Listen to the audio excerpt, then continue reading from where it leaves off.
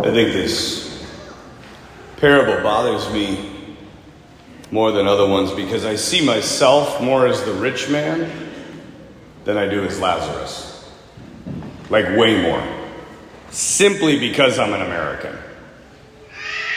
We have so much compared to the rest of the world. It's crazy to think of the fact, you guys, that you and I have more clothes than 75% of the world.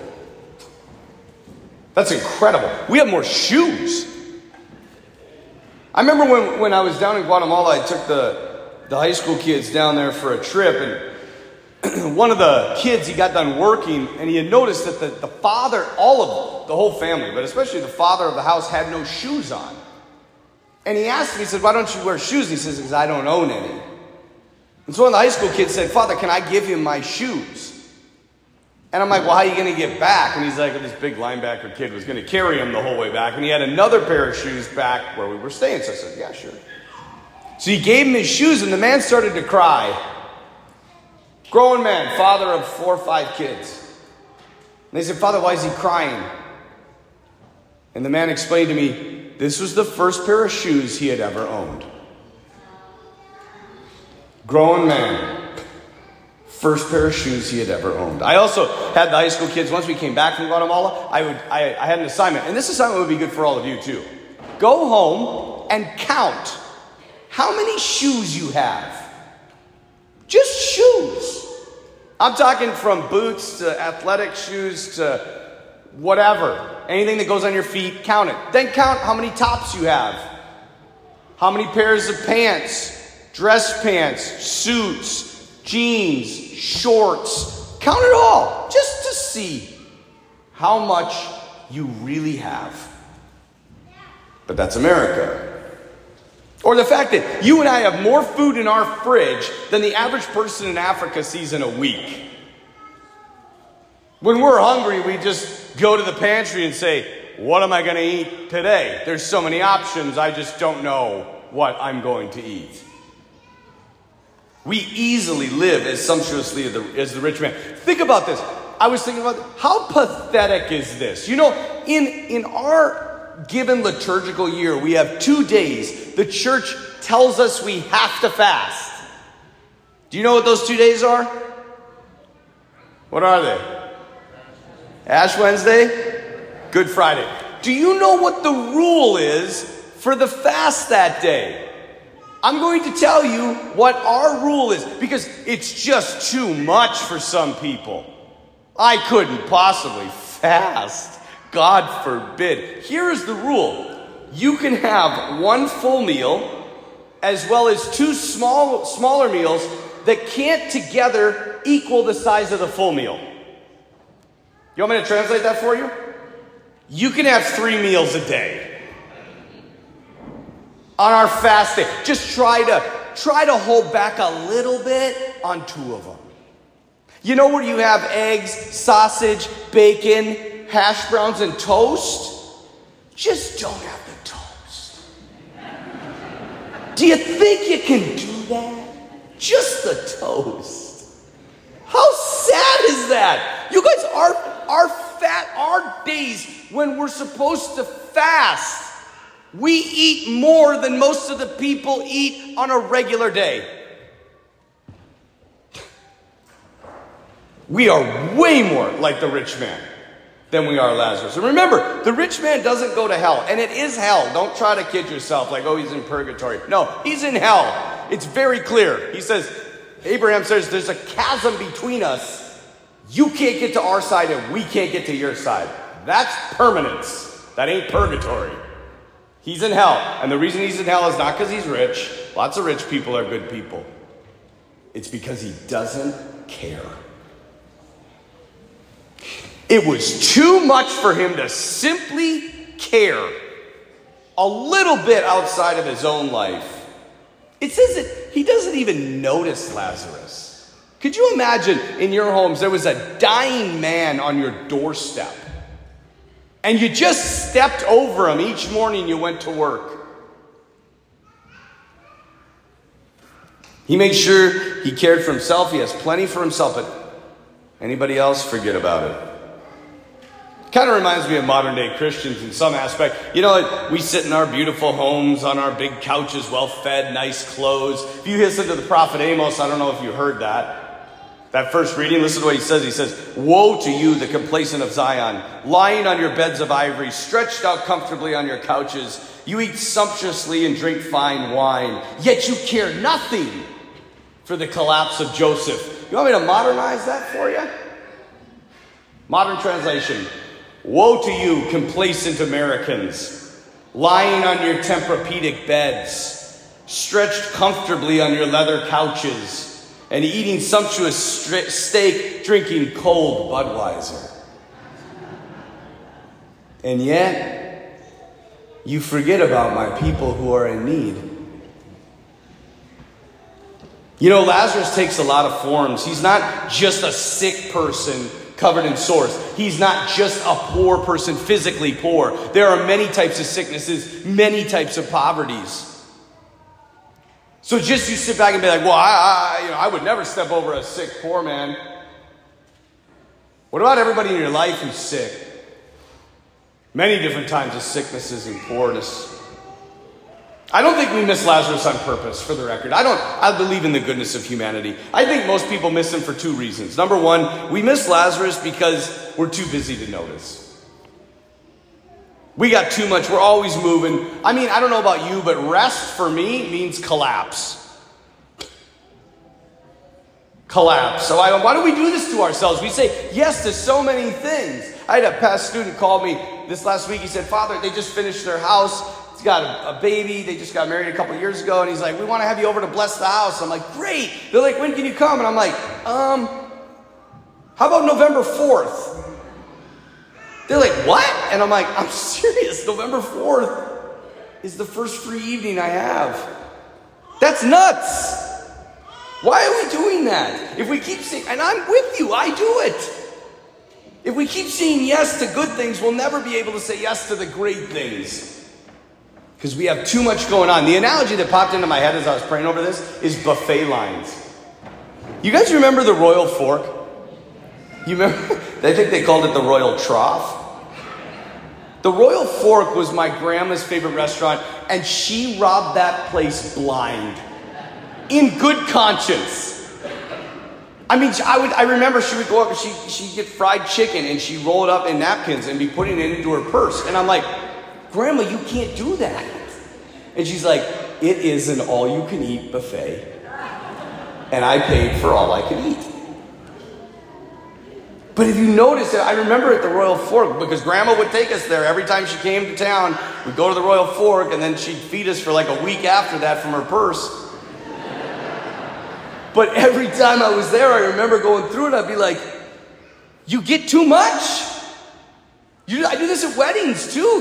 You're like, "Oh my gosh, it's too much." And then the good stuff is always at the end. And so we miss it because we have so much. We fill up so quickly. And the best stuff is all around us and we just don't see it. A lot of it is right before our eyes.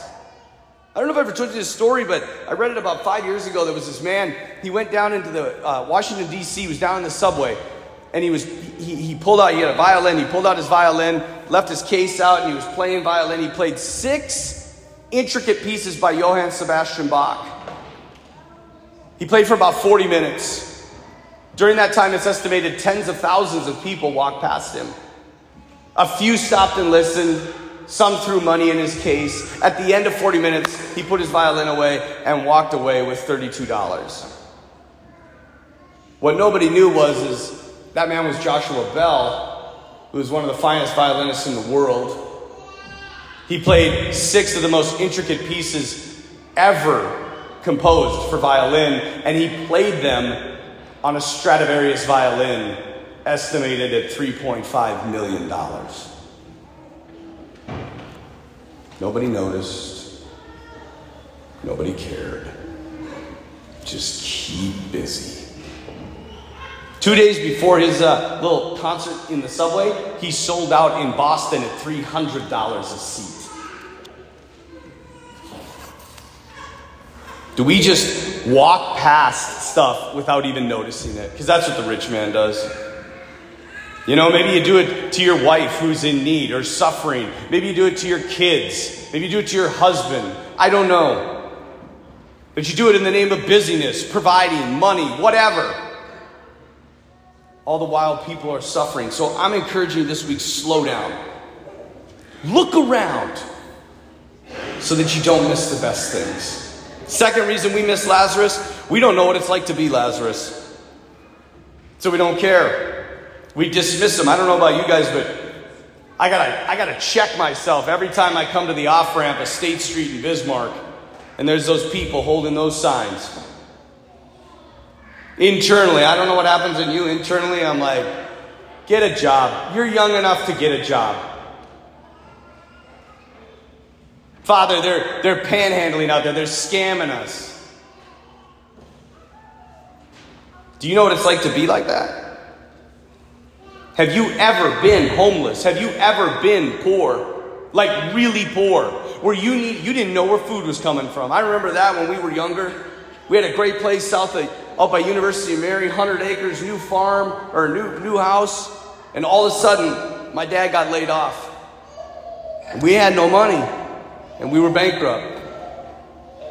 And I remember like mom and dad talking about like it was, where are we going to get food, let alone live? That changes you, man. That changes you deeply. I remember when I was in seminary, I was over in Rome, and we had the San Gregorio was the name of the Missionaries of Charity. You know what the Missionaries of Charity are? Those Mother Teresa's nuns. We worked there as seminarians, and one day they brought in a man who had no arms and no legs. They had found him in the street, and they told us seminarians to bathe him. I almost puked every minute of doing that. The smell was so awful. And yet the whole time I'm washing this man, he's smiling at me. That does something to your heart. I don't ever want to be there. And so the next time you pull off on those streets and you see those men, maybe sit back and say like, what if that was me? How would I want people to look at me? What would I want people to think about me? And how would I want people to treat me? That's Lazarus. I really had no idea the pain and suffering people go through when they lose loved ones until I lost one. I had funerals here all the time, and I would talk to the families, and I'd say, I offer you my condolences. What does that mean? I had no idea what that meant until I lost my mom. And now I know very clearly what it means. When you experience pain and suffering and loss, you know what it's like, and you can enter into people's pain, suffering, and loss. But we have so much in this country. Some of us have never been poor. Even the rich man today. You know what? My guess is that he was never poor. And you know why I think that? Because there is a little detail in this story. When the rich man says, oh, but Father Abraham, send Lazarus to me to dip his finger in cold water and cool my tongue. All command form verbs. This man from hell still sees Lazarus as at best a servant. He still can't see him as a human. And yet how many times do you and I look at people and judge them less than us? But again, the rich man is not sent there because he's rich. He's not sent there because he has servants. He's sent there because he doesn't care and he doesn't help. So what can you do this week? I'll give you 3 things. Number 1, slow down. Look around you for people who are suffering, people that struggle. Even if you just listen to them. I remember when we were in Rome, we had the gypsies all the time. I didn't give any money to the gypsies, but I would always talk to them. And they would always thank me for that. And I said, yeah, but I didn't give you anything. They said, you gave us more than you know. You treated us like we were human, and nobody does that in this city. Maybe just listening to somebody. Second, put yourself in the position of someone who is poor when you see them, and ask yourself, how would I want to be treated? If I was broke holding a sign, how would I want people to look at me? Think about me. And third, if you need somewhere to help here. We have a lot of needs in this parish. In the last 2 weeks, I've been asking people to step forward. We had about 5 people step forward to give some pretty sizable donations, but they wanted them to be matching gifts so that you would help too. And we were given $90,000. If we can match that, we'll have $180,000. I had a guy at the 4 p.m. He said, why the heck do we need $180,000? I'm going to give you 2 numbers. Our budget is $1.7 million. I don't know if you knew that. This parish is $1.7 million between the school here, everything. Our collections are $600,000 to $700,000. That's not even half. So we have to make up that money through a variety of different fundraising events. So yeah, I do need another $180,000. That's just the budget. Our second floor bathroom over at the school blew up this week. I don't know if you knew that. Happy day. That was 10 grand, and we have 3 more of them that still need to be fixed. The rectory hasn't been touched in decades. There's a lot to do. Not to mention the outreach. You know how many people come into our office each week asking for stuff? I want to help. I want to do more. And I want to keep this mission going, but I need your help. There's much to do, and we need a lot of resources to do it. So I'm just asking, just consider giving a little more, caring a little more, loving a little more, and join those who have already stepped forward to help us to reach our goal.